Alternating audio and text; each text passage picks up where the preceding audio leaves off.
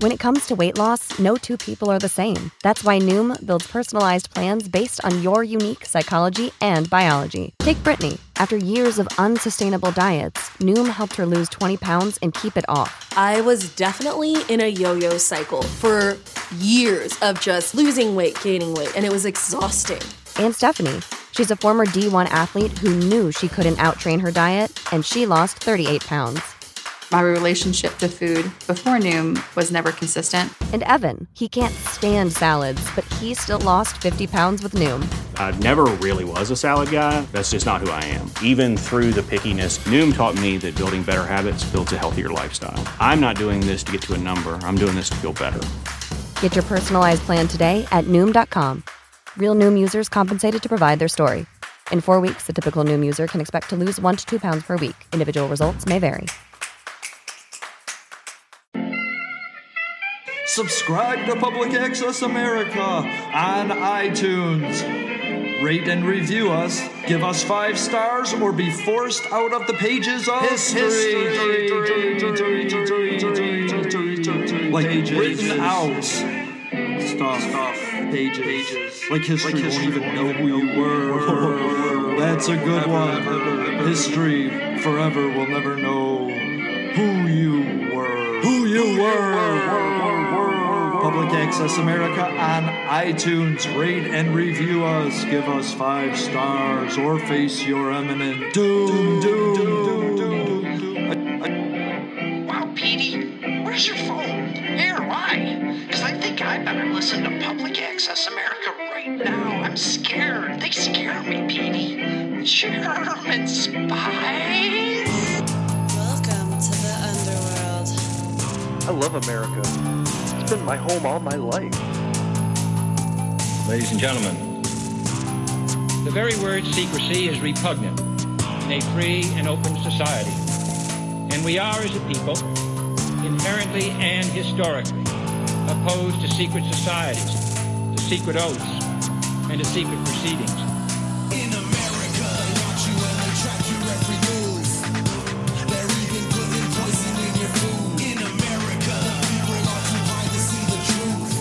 But it's too late, and there's nothing we can do. In America, just watch your favorite show and watch the news, so they can pre-program you with your views. In America, obey the law, support the troops, and just get back, cause there's nothing we can do. I love America. It's been my home all my life. If you don't know the past, you're only doomed to repeat it. Welcome to Public Access America. This is your history. This is your country. This is America. Join us in listening to some of history's, America's best speeches. Created by Jar Codes Productions. Go back in time with us right now on Public Access America. My name is R.C. Davis. I was born in Caldwell, Georgia. The South and the Southern way of life has always been an enigma, a kind of sphinx on the American land, one writer said. White people speak of their way of life with pride and affection.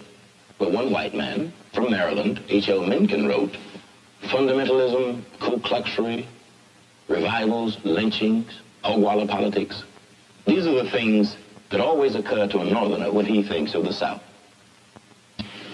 What is the Southern way of life?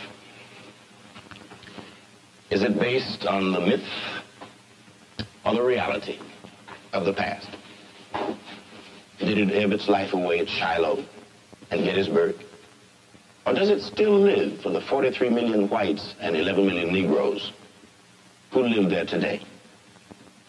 I love the South, a man said in 1958. I don't choose to live anywhere else. There's land there where man can raise cattle. That's what I'm going to do someday.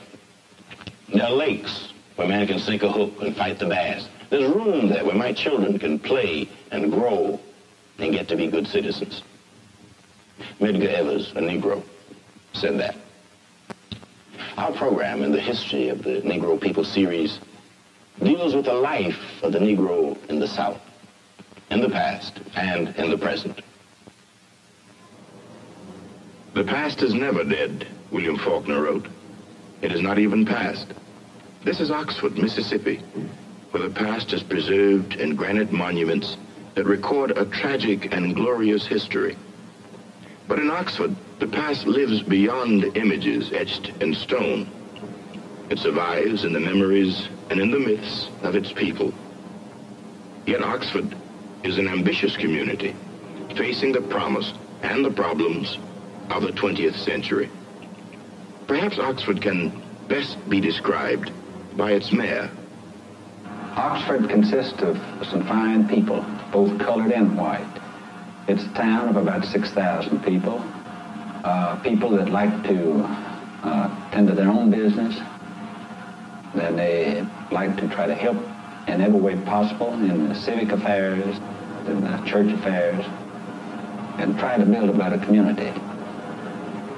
Oxford is, in my opinion, is one of the finest little communities to raise a family. We've been used to more or less a segregated life. This is something that our colored people here are adjusted to. They are happy and they're well satisfied. A lot of them depend largely upon the white. And I would like to say this, that the white people here depend largely on them for help and so on. And they will go to their aid. That's what the colored people like. They like someone that if they get in trouble, sickness, or that church should burn or something, the white people here step in and they help them out, and the colored people appreciate it. There are 1,600 Negroes in Oxford, mostly unskilled. There are few jobs except as janitors, cafeteria, and yard workers. In the Negro Quarter, large families live in 2 and 3 rooms.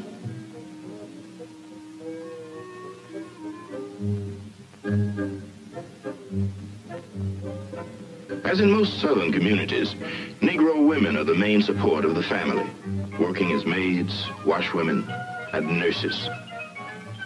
73% of Oxford's Negroes receive some form of welfare relief. At the Mary Buey Museum, Oxford's most celebrated citizen, William Faulkner, is memorialized. Mary Rowland is the custodian of the museum. As Faulkner described so vividly, she shares with most white Southerners a sense of intimacy with their Negroes. The fact that we have a good set of Negroes here, and they don't want to be disturbed. They really are. I have one that I just love. She nursed my children for about 6 years, and I wouldn't have her want for a thing if I found out that she needed something. And I was right amused when my daughter from Arlington, Virginia came down. She was one of the children that Missy had nursed. And I got my son to drive us out to see Missy. And she had also nursed him. And his little boy was in the car with us. And when Missy came out, she said, "Look at my children." And she put her arm right around William's shoulder. And the little boy just looked up out of, he didn't know what to make of it. And I said, "Listen, Billy, she was a mother to him for a while. I tell you, she helped nurse him." And so that's the association we had with them, and I presume there's still some good ones around. Of course, there are some getting some ideas, and that's all right. That's progress. But we've got some mighty good darkies here. Progress in the South has always been measured by the darky and by cotton. First there was tobacco, rice, and indigo to be worked. But by the end of the 18th century, there was a severe depression. Slavery seemed doomed. Then, in 1793, the invention of the cotton gin. Cotton could now be mass-produced, and an economic boom was in the making. Black hands and black backs were needed again to support a land. Who else could work so hard, so long, and so cheaply? But there were dangers in the system. Slaves could run away, or fight, or kill. And so, black codes were established that declared slaves were not persons, but property. These chattels could not leave the plantation without authorization. they could not visit the homes of whites or free Negroes. And for those who had the courage or the foolishness to defy the code, there was the whipping post, branding, prison, or death. As the country moved toward war, white men had established a moral system to meet their needs. At the heart of it was a belief in the Negro's natural inferiority. Slavery was declared not only an economic, but a social good. South Carolina's governor said, "In all social systems, there must be a class to do the menial duties, to perform the drudgery of life. Such a class you must have, or you would not have that other class, which leads progress, civilization, and refinement." And the North destroyed all this. All the gentility and pride and honor that white Southerners called a way of life. More than 600,000 died in the war. 250,000 Southerners.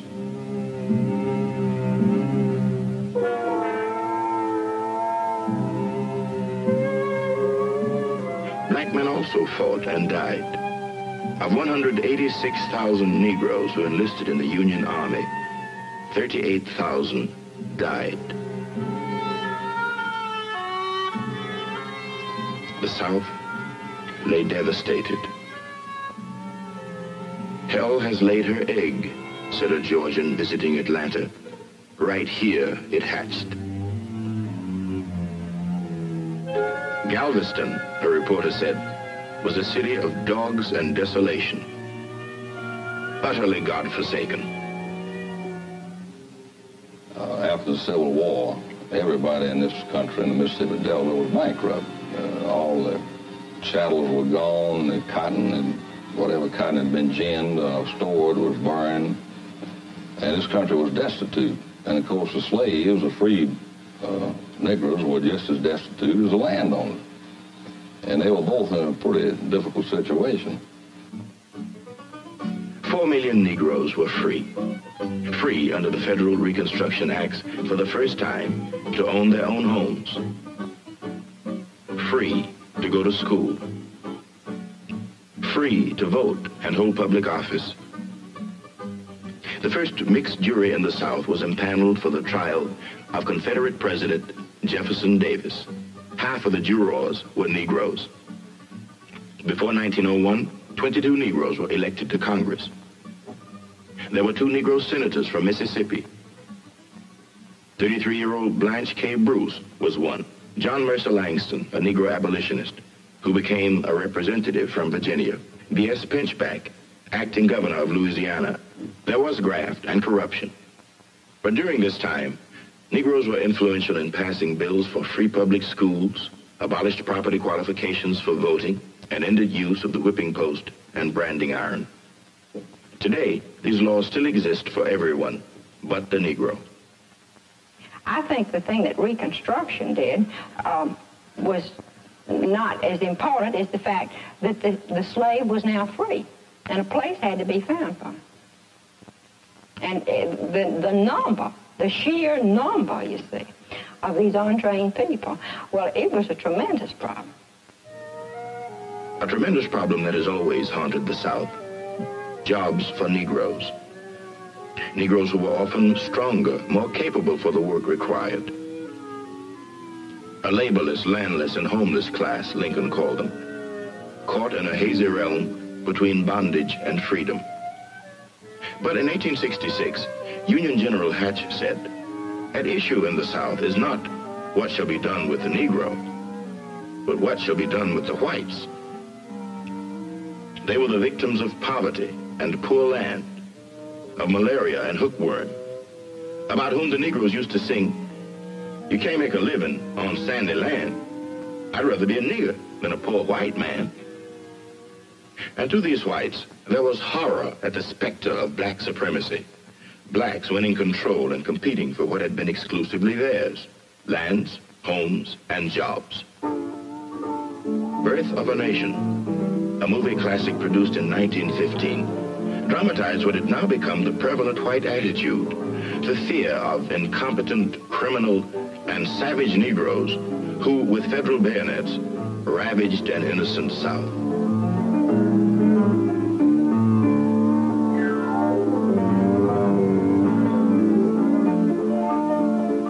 And so, to save the South, the Ku Klux Klan organized in 1865. On horseback with guns, sword, and the cross, they terrorized Negroes and their sympathizers with violence, arson, and murder. Today, though their techniques have progressed to air-conditioned limousines, they're still active, still dedicated to their faith that Jesus Christ was not a Jew, that the Pope of Rome is Antichrist, and the Negro is a beast who must be suppressed. To describe that bunch, I'd have to use a whole lot stronger than I'm permitted to use, being a minister of the gospel. Amen. They go into the auditorium of the gymnasium for the after-football game dance. Then comes along one of the nigger football players, and they all go piled in there together like that you are here tonight, just like a bunch of OICs and Berkshire hogs all turned loose for a lot together. They go in there and they get to rubbing around, smelling that vanilla flavor. Could you conceive the height of your fair-skinned daughter? Her dancing partner be tagged on the shoulder by some burr-head, liver-lip, goat-smelling, eight-faced nigger.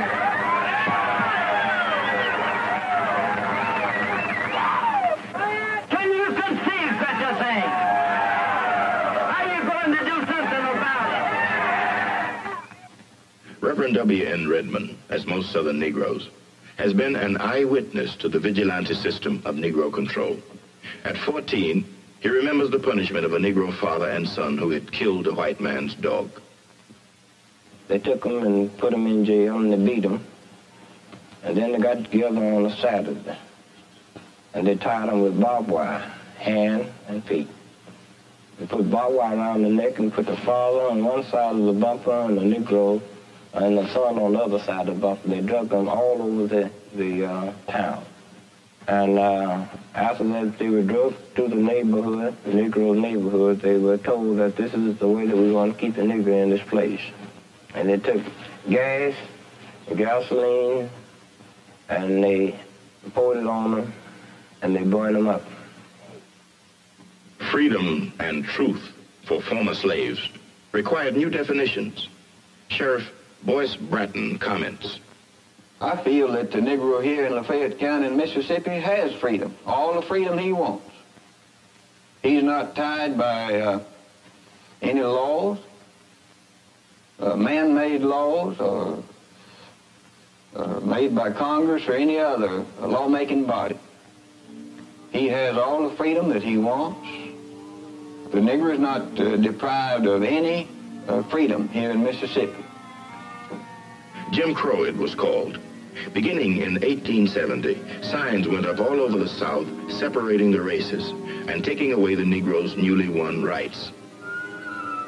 Negroes and whites were separated on trains and buses. Negroes were barred from white hotels, restaurants, barbershops, and theaters. I've also heard a number of times that the colored and the white were not equal under the law. That's true. The colored gets the break and the white man doesn't. For instance, two men, one white and one colored, breaks into a store here. In all probability, the colored man would get a very light sentence and the white man would get a heavy sentence. And that's not equality under the law. But it goes back to the thing that I said to start with, that the white man of the South feels like it's actually his job to look after his colored citizens or the colored citizens, and they're not held accountable to the same stringent letter of the law that the white man is. That no amalgamation of races should be allowed. In other words, they did not permit intermarriage. It was made death to maim or kill a horse, or a cow, or a slave. By 1885, separate schools were the new order. At white and Negro schools, children, using the same textbook, learned the traditions of the past and absorbed the values of the present. In their History of Mississippi textbook, they read of life on a Mississippi plantation. The master and the mistress taught the Negroes truthfulness and honesty as they taught their own children, by not tempting them and by trusting them. With Negro slaves, it seemed impossible for one of them to do a thing without the assistance of one or two others. Of course, some kind of occupation had to be devised to keep them employed a part of the time, but it was very laborious to find easy work for a large body of lazy and inefficient people. And in their churches, too, white Southerners sang and prayed to a God that to them decreed segregation. Well, certainly I believe in segregation. I have stated that I have believed in it. I believe in it now, and I always will believe in segregation. First, because God teaches it. I think it's God's plan that the races be segregated. We find a lot of scripture on it. And for reasons that I've just mentioned, that I feel that their standards is not up to the white standard. I'm not going to force somebody to go to church with me. And that's what they're trying to do to the colored race. That's what the outsiders is trying to do. They're trying to come down here and force them to go to our church. I build a house. I have a right to live in that house. You don't have a right to come in and move in with me. I build a church. It may be it's the house of the Lord. But yet, I maintain if I build it, I have a right to say who will and who will not come in. Remember, it's come by invitation only. By invitation only became the right of Negroes also, as they found ways to live as free men in the South. Seek the salvation of our kindred and acquaintance, to walk circumspectly. If you're just, somebody know it. And if you're just in your dealings, it'll soon be that folks will take your word. But if you're unjust in your dealing, won't nobody believe nothing you say. See what I mean? In 1895, Booker T. Washington declared, "In all things that are purely social, we can be as separate as the fingers, yet one as the hand, in all things essential to mutual progress." By the end of the century, segregation was complete. The New South rose out of the ashes of the old, and the good nigger was the one who once again knew his place.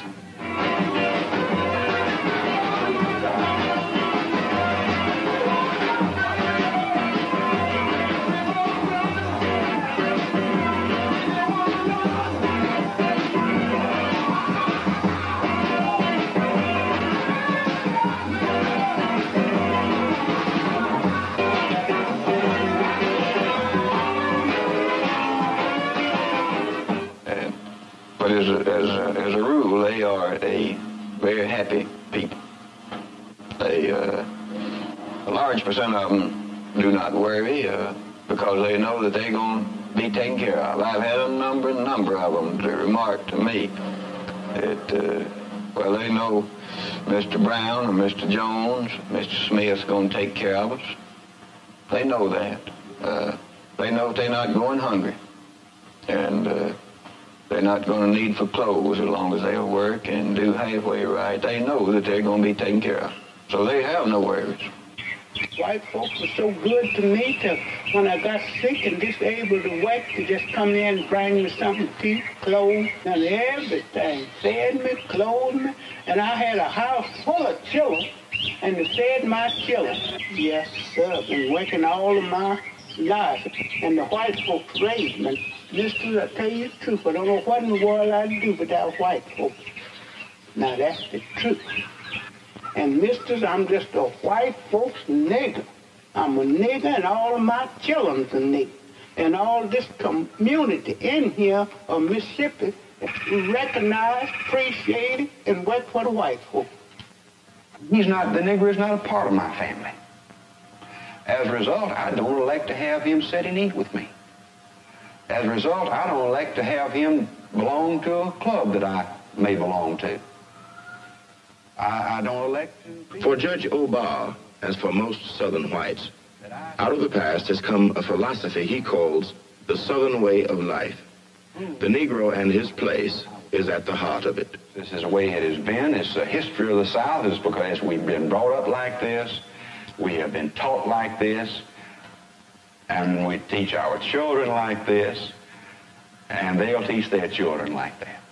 I think it is a matter that has been history all down through the years and will remain history. Well, I guess it's just plain born in us, instilled in us. In spite of the fact that you have great respect for some Negro individuals, respect them as people, and not just as a servant. There is some physical revulsion, I think, that the skin is dark. And I guess it's just something that we are so familiar with that it's just impossible really to overcome it.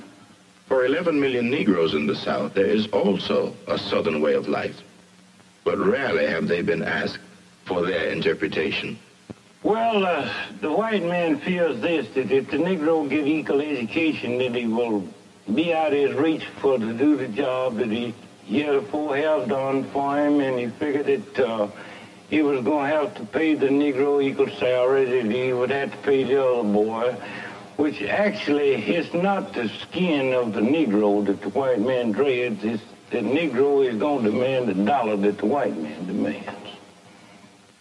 The Southern way of life for the Negro woman means that she is addressed all the time by her first name, or she's called auntie, or she's called girl by the other race. And the Southern way of life often means that our children wear some of the things that have been given by others. Now, a lot of times these are good things, and they are highly appreciated. And the Southern way of life means that you can purchase food from a side entrance or a back entrance, or you can get someone to fix something for you to carry out. The Southern way of life means that you are to say yes ma'am and yes sir and no ma'am and no sir. Sometimes that's expected even down to the teenagers. In order to segregate the Negro, we essentially must segregate ourselves, you see. You cannot enslave, if you want to use that word, or hold down or discriminate against someone else without in turn having the same thing happen to yourself. The changes that will happen as they go along will release us, free us, if you will, so that we can have a much broader perspective on human responsibility and human dignity and human rights. Whereas before we thought in terms of white only, we would be able to think in terms of all men. We live in hope. We have faith to believe that the good things that we hope for as human beings and as God's children will finally come to pass. So that's a part of my Christian life here in the way of life here in the South.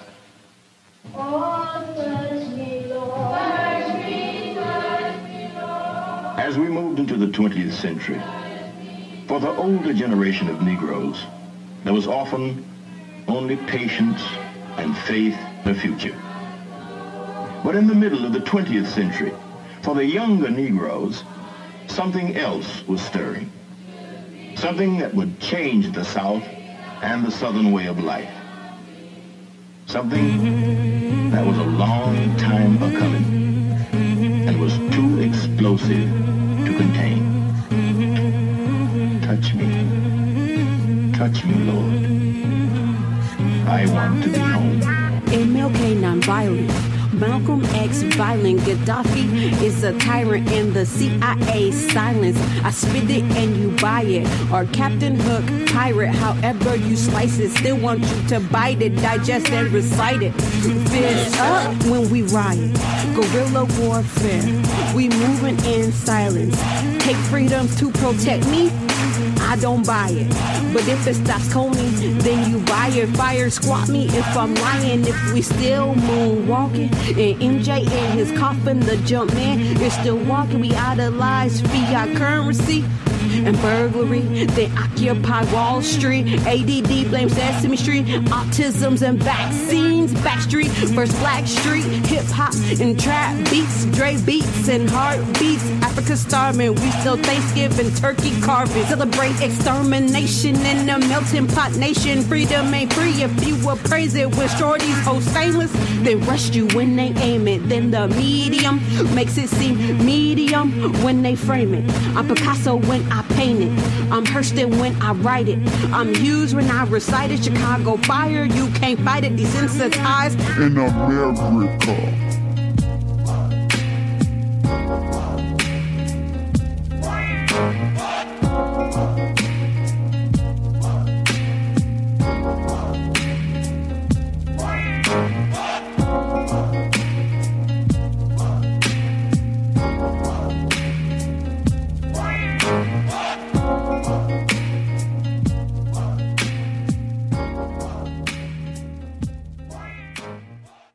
Everyone knows therapy is great for solving problems, but getting therapy has its own problems too, like finding the right therapist, fitting into their schedule, and of course, the cost. Well, BetterHelp can solve those problems. It's totally online and built around your schedule. It's surprisingly affordable too. Connect with a credentialed therapist by phone, video, or online chat, all from the comfort of your home. Visit BetterHelp.com to learn more and save 10% on your first month. That's BetterHelp, H-E-L-P.